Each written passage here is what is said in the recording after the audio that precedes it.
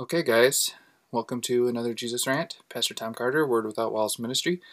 This is Season 4, Episode 10, Restored, Part 2. Last week, when we were talking about God's restoration, we were really focusing on the idea that God is the gardener who will prune and who will get rid of things in our lives that don't need to be there and that shouldn't be there. And that it's not about our willpower. It's not about us turning over a new leaf. It's not about us fighting with things in order to defeat them. It's about us trusting in God. And a lot of what I want to talk about today, I have four instances of Jesus healing or restoring people that I want to read today.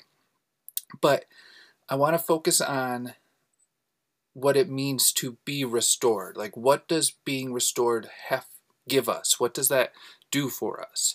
Because it's more than just getting back what we lost. And again, that's what we talked about last week, is God makes room for us so that we can have exceeding abundantly more than we could ask or even think. He doesn't just get rid of something and then replace it with, kind of the same thing or something slightly different. Jesus came and he said, I have come that you might have life and have it more abundantly. God wants something better for us. So anytime in this case, it really is addition by subtraction a lot of times. Because if God moves something out of your life, it's to make room for something greater in your life. So we don't have to worry about the picture that we saw last week was, we don't have to worry about the things that the locusts have taken or stolen or destroyed, because God sent those locusts and God restored us to a better place, a better situation, a better deal, a better everything. When we talk about comparing and contrasting, in Hebrews does this, the book of Hebrews does this wonderfully, where it talks about comparing and contrasting the old covenant with the new covenant, and everything in the new covenant is greater. Everything in the new covenant is better. Everything in the new covenant is more excellent, because the new covenant is Jesus. And, when Jesus said, I am the way, the truth, and the life, and then when we talk about, Jesus said there's a more excellent way, that excellent way is Him. That more excellent way is love. So what I really want to focus on today is what being restored equips and empowers us to do. Because before the restoration happened, and I put that in past tense, happened 2,000 years ago on the cross, is when we were restored. That's when Jesus was lifted up from the earth and He drew all men into Himself and planted Himself in all men, put us back in right standing with God the Father, not because God didn't see us that way, but because we didn't see ourselves that way, and because we didn't see Him that way. And that's a lot of what this restoration is. So many times Jesus would heal or restore blind people. And even in Luke chapter 7, verse 21, it reads, At that very time, Jesus cured many people of their diseases, illnesses, and evil spirits, and He restored sight to many who are blind. 3 of the 4 stories that I'm going to read today are of Jesus restoring sight to the blind. Guys, that is so unbelievably important. Remember a couple of weeks ago when we talked about, the honey that, I believe it was King David, before he was king even, that he ate some of the honey that he wasn't supposed to, quote unquote, wasn't supposed to eat, because the king made a law saying don't eat until the battle's done, which is a horrible law if you know anything about battle, because you want to eat and you want to be rested and you want to be strong. But David hadn't heard that law, so he ate the honey because he knew the what it would do for him. And it says his sight was restored, his eyes were restored. It empowered him, and that's what God always wants to do. Jesus restored so many people's sight so that they could see clearly. He even told Philip, if you've seen me, you've seen the Father. Jesus came to show us something better. He came to show us that more excellent way. Now look at this. I want to read 2 verses in the book of Psalms before we get started with our main passages today. And I'm going to kind of move quickly because, my guerrilla gospel style. I want to give you something to chew on, but not to choke on. I'm not going to stay long. I'm going to do a little hit and run. But Psalm 51 verse 12 in the King James Version reads, "Restore unto me the joy of thy salvation, and uphold me with thy free spirit." It seems so often that we want to look at God as our boss. And there is there is something of an aspect to that when Jesus talked about you can't serve two masters because you'll hate one and love the other.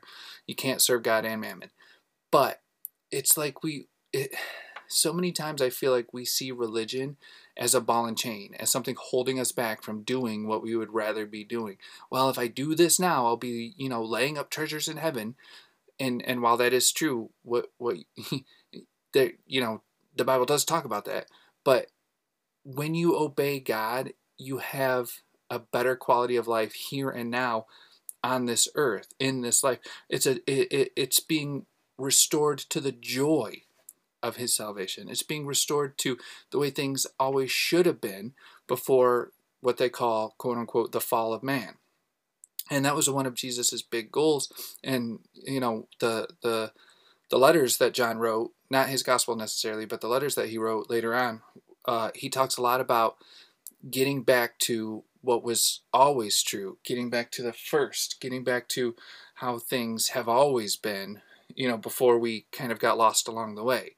So it's being it's restoration. It's being restored to how things were and always should have been. Restore unto me the joy of thy salvation, and uphold me with thy free spirit. So, and I'm emphasizing that in the King James Version because in the New Living Translation, that same verse reads, "Restore to me the joy of your salvation, and make me willing to obey you." Obedience is such a trust issue. If you trust the Lord, you will obey the Lord. If you believe that what he has for you is what you should have, then you will have no problem obeying him, because whatever you think you know, he knows. God knows the end from the beginning. He knows where we should be and how to get us there, and all we have to do is trust in him. Another verse in Psalms, Psalm 37:5 reads, "Commit everything you do to the Lord. Trust him, and he will help you." If you trust the Lord, and if you commit everything you do to him, he will help you. God. I always bring up the old Punisher movie, where the Punisher's about to go on a mission of vengeance, and his friend says, "Go with God," and Punisher says, "God's gonna sit this one out." And it's such like a tough guy line, and I think that's part of the reason that it stuck with me all these years. But God never sits anything out. God will never leave us nor forsake us, but he will let us do what we're of a mind to do to a certain degree. Like when God wanted Jonah to go preach to Nineveh, God kind of wasn't taking no for an answer. And if Jonah had just committed everything he was doing to the Lord and trusted in him, then he would have had a much easier and a much smoother time. And my pastor would always say, sometimes you're called and sometimes you're cornered. Like, sometimes we don't want to hear what God is saying. Sometimes we don't want to go that way. Sometimes, for whatever reason, we think we know best. But the Bible says in another place that there's a way that seems right unto man, but the end thereof is death. We don't know what God knows. He knows it because he knows everything. He's the creator of everything. And if we trust him, then he will make a way where there is no way. He will throw the branches that don't produce fruit into the fire. He will prune the branches that are producing fruit so they will produce more fruit. He will make things the way that he knows that they should be. But it's a trust issue. It's about trusting him. And to me, one of the most important ways that we are able to trust in the Lord is after he restores our sight, because then we can see things clearly. Now, I said all that, and I want to get rid of the fourth story first, the one that's not about sight, because I guess I'm almost doing it backwards. But in the book of Mark, chapter 3, Jesus heals a man on the Sabbath, and he heals the man's hand. And to me, that goes hand in hand with what we're talking about, because What you see is what you be. When you see clearly, when you see correctly, then you can do correctly, you can behave correctly. What you do flows from what you believe, and seeing is believing. So it all ties together. And maybe I should have saved this one for last, but I'm just going to roll with it. Mark chapter 3, starting with verse 1, and the heading in the Bible I'm reading out of says, Jesus heals on the Sabbath. And I'm going to start with verse 1, and I'm going to read down through verse 6. It reads, Jesus went into the synagogue again and noticed a man with a deformed hand. I think in the King James it calls it a withered hand. It says, since it was the Sabbath, Jesus' enemies watched him closely. If he healed the man's hand, they planned to accuse him of working on the Sabbath, which goes way back into all the Jewish cultures and all the Jewish laws and all the, I think even to this day, in some very, more strict Jewish situations, they have people who will even turn the lights on for them in the Sabbath, because turning a light on is considered working. So even though to me it's almost ridiculous to think that healing somebody would be something worth accusing somebody of working on the Sabbath and breaking a law on the Sabbath, that's where we were at this time, and really, in some cases that's where we are even today. People will always look at you and try to find reasons to judge you and to slam you and to accuse you, right? Like we talked about a few weeks ago, the devil is the accuser. He's the accuser of the brethren. He wants to, tell you what you're doing wrong with no ability to fix that or to help you do right. So anyway, in verse 3 it goes on and it says, Jesus said to the man with the deformed hand, come and stand in front of everyone. Then he turned to his critics and asked, does the law permit good deeds on the Sabbath, or is it a day for doing evil? Is this a day to save life or to destroy it? But they wouldn't answer him. He looked around at them angrily and was deeply saddened by their hard hearts. Then he said to the man, hold out your hand. So the man held out his hand, and it was restored. At once the Pharisees went away and met with the supporters of Herod to plot how to kill Jesus. To me, this story is so powerful, and I'm not even really getting into the Jesus versus the Pharisees. That's for another time. To me, the fact that Jesus said, hold out your hand, and the man did. Jesus spoke, and the man trusted and obeyed, and then he was restored. And now that he's restored, now that he has two fully capable hands, he can literally do twice as much work. And, if a lot of times the Bible makes things a lot more practical than we want to make them. A lot of times the Bible talks about feeding people who are hungry, or healing people who are sick, or clothing people who don't have any clothes. And it's like we forget about that so many times. Like, the physical stuff is important. If you're hungry, it's hard to listen to preaching because you're thinking about what you're going to eat. You're trying to meet that physical need before you can even get to your spiritual needs. And I'm not saying which one's more important or if one's more important. I'm just saying, as a human being, we take our physical stuff real important. But so this guy who he has a deformed hand, so I'm assuming that he was born that way. It doesn't say an injured hand. It doesn't say a mutilated hand. It said it's a deformed hand. So I'm assuming he was born that way and he lived that way his whole life. That was all he knew, was one good hand and one deformed hand. And then he meets this preacher, and this preacher speaks to him and tells him what to do, and he does it, and all of a sudden he has two good hands. Man, if that kind of miracle won't build your faith and put you in a place where you're ready to rock and roll, I guarantee you that guy had an attitude of gratitude. I guarantee you that guy did not know what to do with himself or with Jesus. It was probably too big and too powerful to all of a sudden be restored to full capacity, to be restored to, in this case, probably something that he had never known. Again, exceeding abundantly more than he could ever ask or think. He probably never thought one time in his whole life that he probably wished he had two good hands, but he probably never thought he could have two good hands, because that sort of thing just doesn't happen. But God, but Jesus. Jesus comes and he speaks, and we trust and we obey, and restoration happens. And then we are empowered, equipped and empowered to go forth whole, to go forth complete, to go forth ready to rock and roll.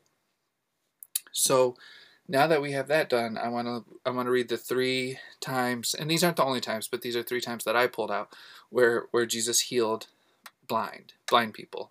He did it a lot. Like I said, it almost seems like it was a personal project for him. Like that's why he came to open people's eyes.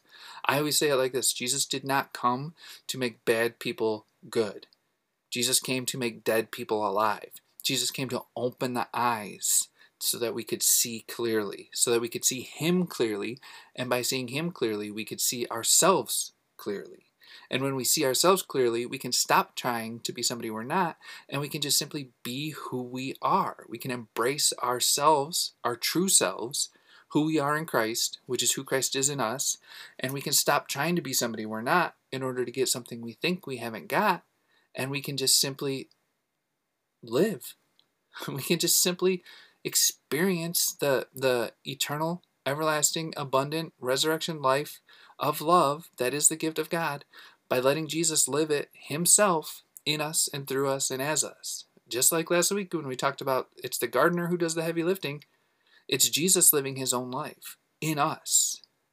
Nobody can live Jesus' life except Jesus. So all we have to do is trust in him. All we have to do is be willing to obey. And that comes from the restoration of the joy of his salvation. So let's look at Mark chapter 8, verses 22 through 26. And the heading here is just simply, Jesus heals a blind man. It says, when they arrived at Bethsaida, some people brought a blind man to Jesus, and they begged him to touch the man and heal him. Jesus took the blind man by the hand and led him out of the village. Then, spitting on the man's eyes, he laid his hands on him and asked, can you see anything now? The man looked around. Yes, he said. I see people, but I can't see them very clearly. They look like trees walking around. Which comes right back to that idea of Jesus and the gardener. The Garden of Eden was not just a place. The Garden of Eden was the finished work. Just the same as, we are in the kingdom and we are the kingdom. We were in the garden. We are the garden. We have been restored to the garden, to that finished work. And all Adam was supposed to do in the garden was tend it and keep it. So it's a time and a place of just resting in God's love and just letting everything we do flow from that rest. I'll say it again, committing everything we do to the Lord, trusting in him and letting him help us. So again, in verse 24 of Mark chapter 8, it says, the man looked around. Yes, he said, I see people, but I can't see them very clearly. They look like trees walking around.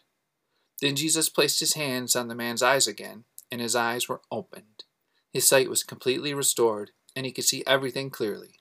Jesus sent him away, saying, don't go back into the village on your way home. And the reason that, Jesus, so many times when Jesus performed a miracle, he would tell the people that he healed, don't go tell anybody. Because he wasn't doing it for the applause. He wasn't doing it for the fame. And he knew that the more people who knew that he was performing miracles, like they would swamp him, they would storm him, in some ways it would just be a mess. Of course, every time he told people that, they went and told everybody they could find, because how could you not? If your hand was withered and then all of a sudden your hand is fixed, somebody's going to ask about that. And, even if they don't, look at me, my hand is fixed. Like, that's the greatest thing that's happened. All of a sudden, you can see when you've been blind. Like, how could you not? How could that not jerk a praise out of you? And that's where I think, again, we get so mixed up and so backwards, is like, we want to praise God to make him do what we want him to do, when that's not praise. Like, that's manipulation. Praise comes from somebody doing something praiseworthy, right? If God restored your sight, then you could praise him because he did something worth being praised. And I think we have it so backwards, so all of the time we're always looking for God to do something. God did what he's going to do. He finished the work on the cross. Jesus cried out from the cross, it is finished.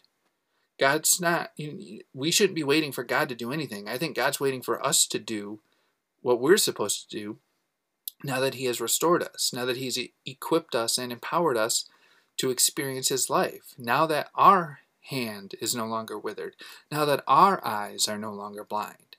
But let's go on and let's read the next one. It's in the book of Matthew, Matthew chapter 9, I want to read verses 27 through 31. And this one again, the heading in the Bible says, Jesus heals the blind. Matthew chapter 9, starting with verse 27 reads, After Jesus left the girl's home, 2 blind men followed along behind him, shouting, Son of David, have mercy on us! They went right into the house where he was staying. And Jesus asked them, Do you believe I can make you see? Yes, Lord, they told him, we do. So Jesus is asking for faith, and they are providing it. To me, again, it's all a trust issue. Obedience is a trust issue. Being restored is a trust issue. Letting Jesus do what he came to do. Letting Jesus be who he is, again, for us, but also in us and through us and as us. God gives us the way of grace, and we respond to it with the walk of faith. His part comes first, right? The Bible says we love because he first loved us, and a different translation says we love him because he first loved us, which makes perfect sense to me because he loves us, and then we love him back by loving each other. So we do love him, and we do love others. It's the same. We love him by loving others. So it's all of these stories to me. It comes from the faith. It comes from them believing that Jesus can heal them. And really, the man with the withered hand, he didn't even ask for it. He wasn't even expecting it. He probably thought nothing's going to happen on the Sabbath, too. And yet, when Jesus told him to hold out his hand, he did. God spoke and man obeyed, and restoration took place.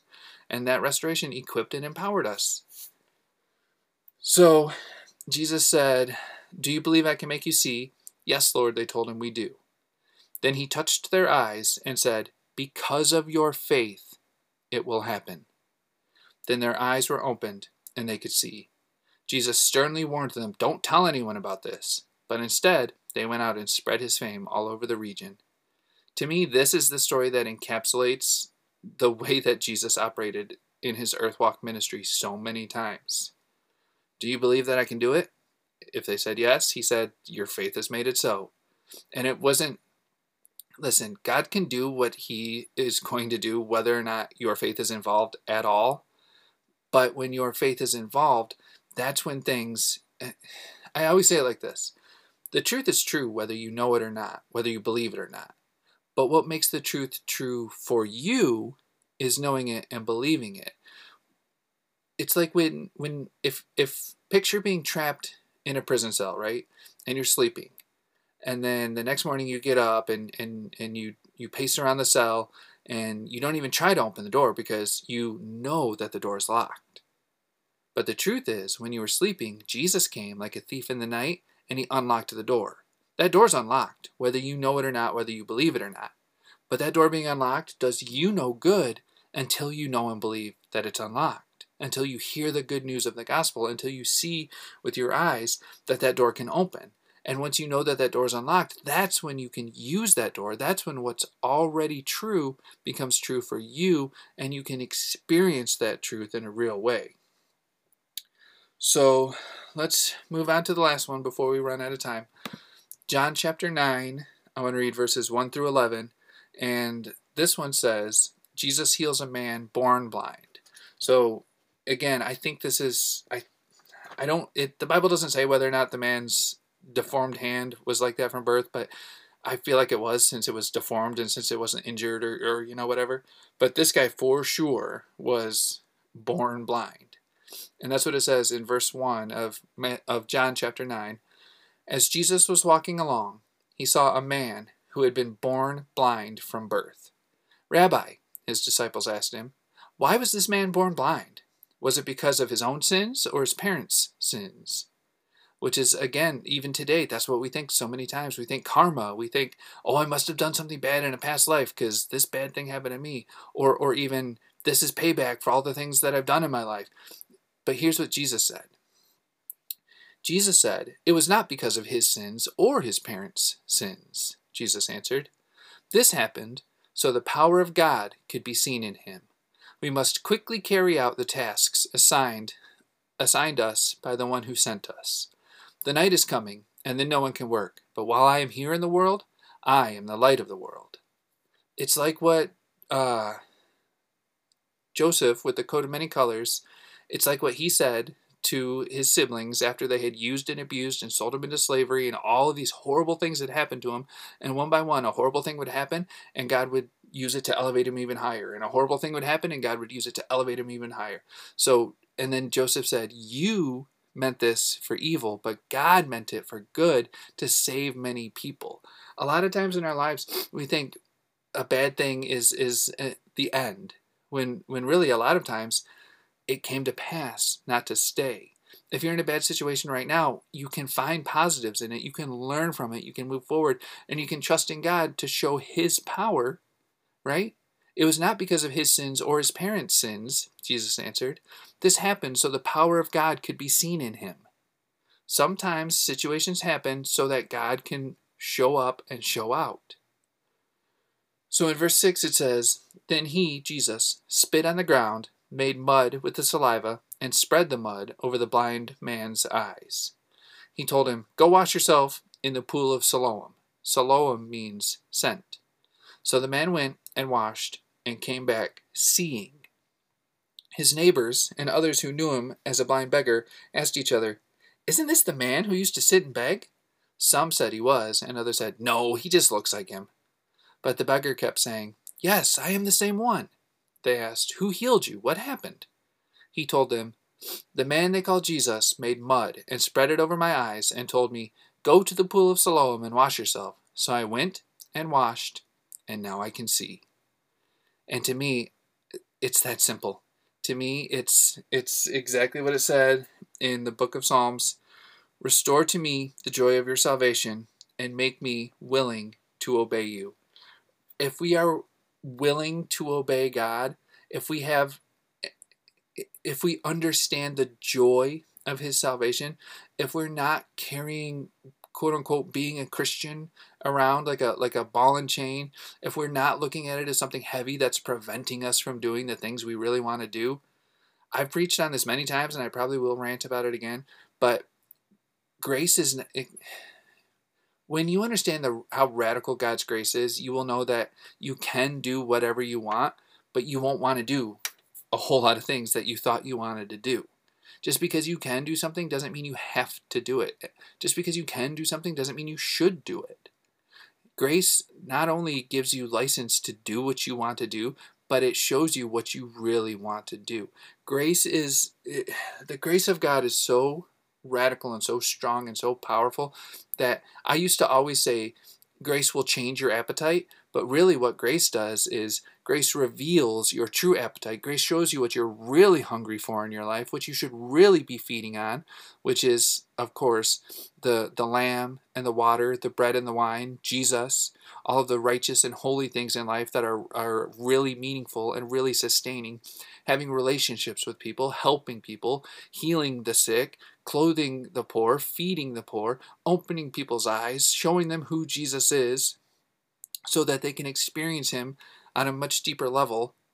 Man, I didn't even have time to get into, he used his saliva again, and I didn't even really have time to touch too much on why Jesus was always using his saliva to open people's eyes. But even in this one, he spit on the ground and he made mud with the saliva.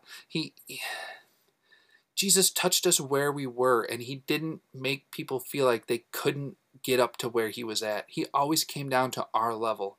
Even when he came to the woman caught in adultery, he stooped down to her level and he wrote in the dirt. He was always bringing the divine to the natural. He first came down to us so that he could then bring us up to himself.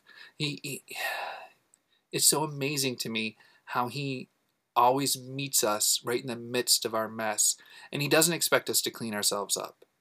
He said, I'm gonna put this on you and then go wash yourself in the pool. Obedience, washing, clean. There's so much about washing in the Bible, even washing feet and all these different things. But to me, it's about having faith that he can and will do what he came to do, and then receiving and releasing that restoration. Once you get restored, then you can see things clearly. You can use your hands. You can do the things that you were called and created to do. That's what being restored means. It doesn't just mean being put back together. It means being equipped and empowered to live this life that we were created to live. Wow, that went pretty fast. We're just about out of time, but I want to thank you guys as always. Man, 4 seasons, and we're getting into it.